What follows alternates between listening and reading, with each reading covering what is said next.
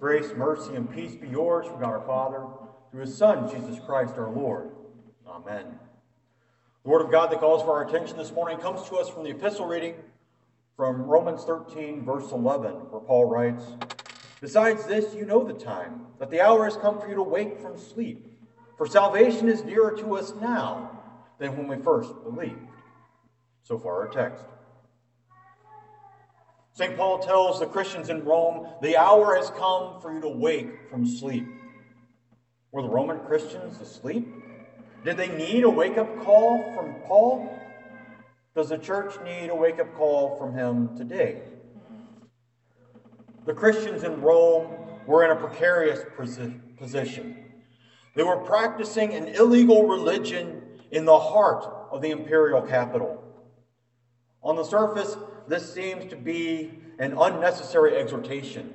They shouldn't be asleep. They should be wide awake in their vigilance.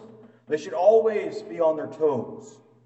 Everything St. Paul says to the Romans has a specific purpose. He has a reason for every statement. Often in the Bible, sleep is a metaphor for death. But it is just as often used as a symbol of comfort, especially being comfortable in the sinful works of darkness. The psalmist speaks of God saying, "He who keeps you will not slumber. Behold, he who keeps Israel will neither slumber nor sleep." Another psalm uses David's words about the house of the Lord. "I will not enter my house or get into my bed. I will not give sleep to my eyes or slumber to my eyelids until I find a place for the Lord, a dwelling place for the mighty one of Jacob." The Lord is ever vigilant, ever watchful. But we are not watchful or vigilant. We become comfortable in sleep. After all, Jesus himself says, "The gate is wide and the way is easy that leads to destruction, and those who enter by it are many." Sleep is the easy way through life.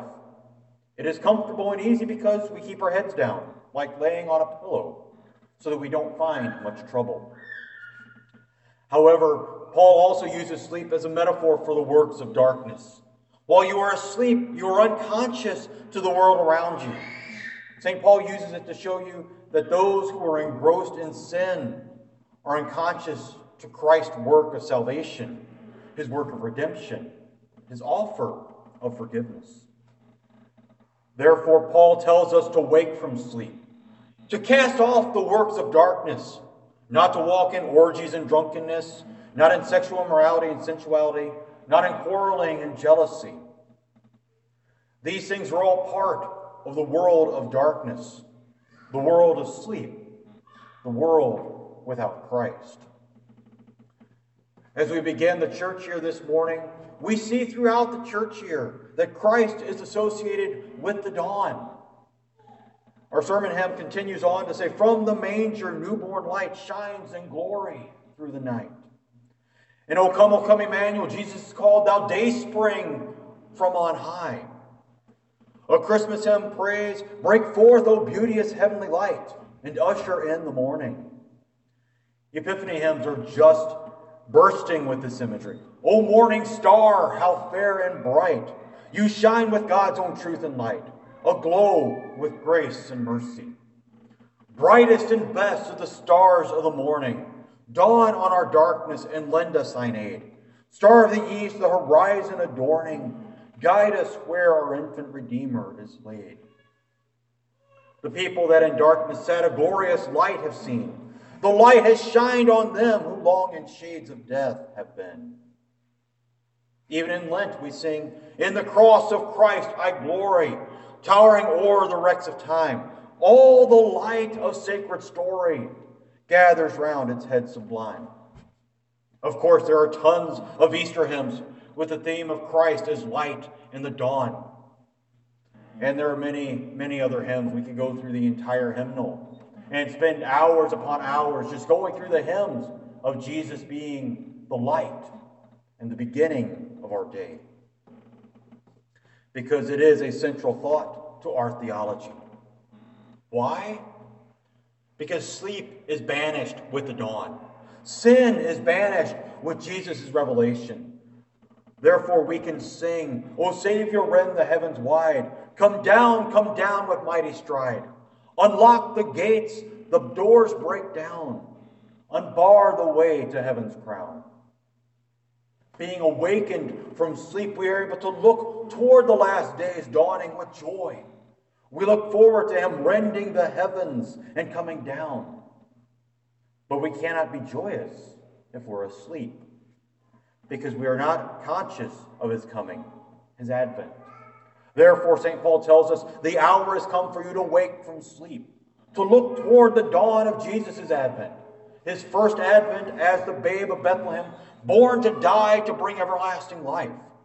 His last advent as the judge of the living and the dead, when all the dead will rise for the everlasting day of the Lord. We look forward to this day because we know that salvation is nearer to us now than it was when we first believed. The further we move along the flow of time, the closer we get to Jesus' last advent, when salvation will come in the fullness at the dawn of the great and awesome day of the Lord.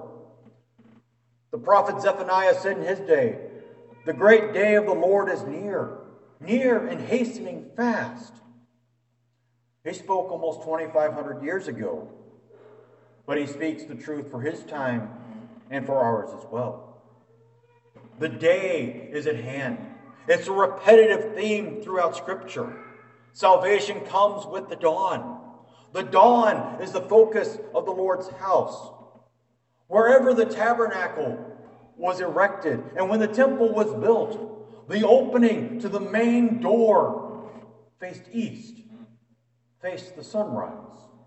So that the first rays of the sun would shine upon the place where God's name was called upon, to show where God's salvation was to be found. While we are awake, we seek to walk in the light of the Lord. Walking in his light, we have a glimpse of his true glory.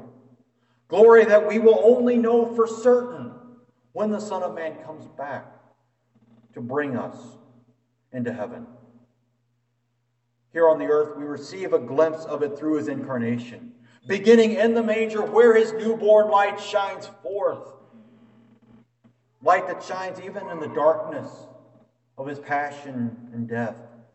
Light that reaches its fulfillment at his resurrection. Salvation secured for all mankind. Therefore, we seek to walk in this light that he sheds on our way. Light that he sheds through his word. A word that brings salvation to those who believe it. A word that has no boundaries except for those Christ imposes on it. And the boundary he imposes is the promise that he speaks this word in a particular and peculiar place. The mountain of the house of the Lord. The mountain of the Lord is that place where God has placed his word. This word causes those who believe to rejoice. Therefore the psalmist says, I was glad when they said to me, let us go to the house of the Lord. For Old Testament Israel, before the exile into Babylon, it was the Temple Mount. It was one of the highest mountains in Jerusalem. There, all of God's people would throng to hear his word. Isaiah speaks of the day of salvation, where the mountain of the Lord shall be established as the highest of the mountains, and shall be lifted up above all the hills.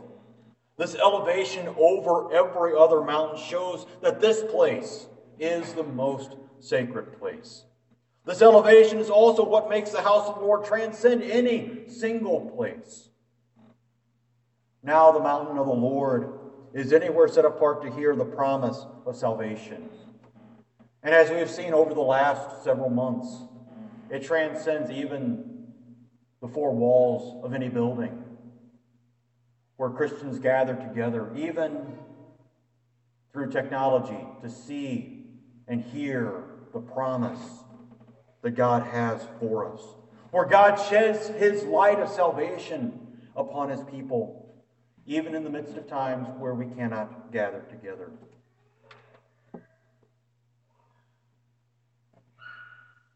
How else is it that Isaiah's prophecy could come to pass? His prophecy where all the nations shall flow to the house of the Lord. And many people shall come and say, let us go up to the mountain of the Lord, to the house of the God of Jacob, that he may teach us his ways, and that we may walk in his paths. We gather at the house of the Lord to hear his word and to praise his name. We gather to be filled with his light, the light that comes with the dawn of salvation, the dawn that rises every time his word is opened to be read and heard, the word which reminds us that salvation is nearer to us now than when we first believed. Amen. Now may the peace of the Lord, which surpasses all understanding, guard your hearts and your minds in Christ Jesus our Lord. Amen.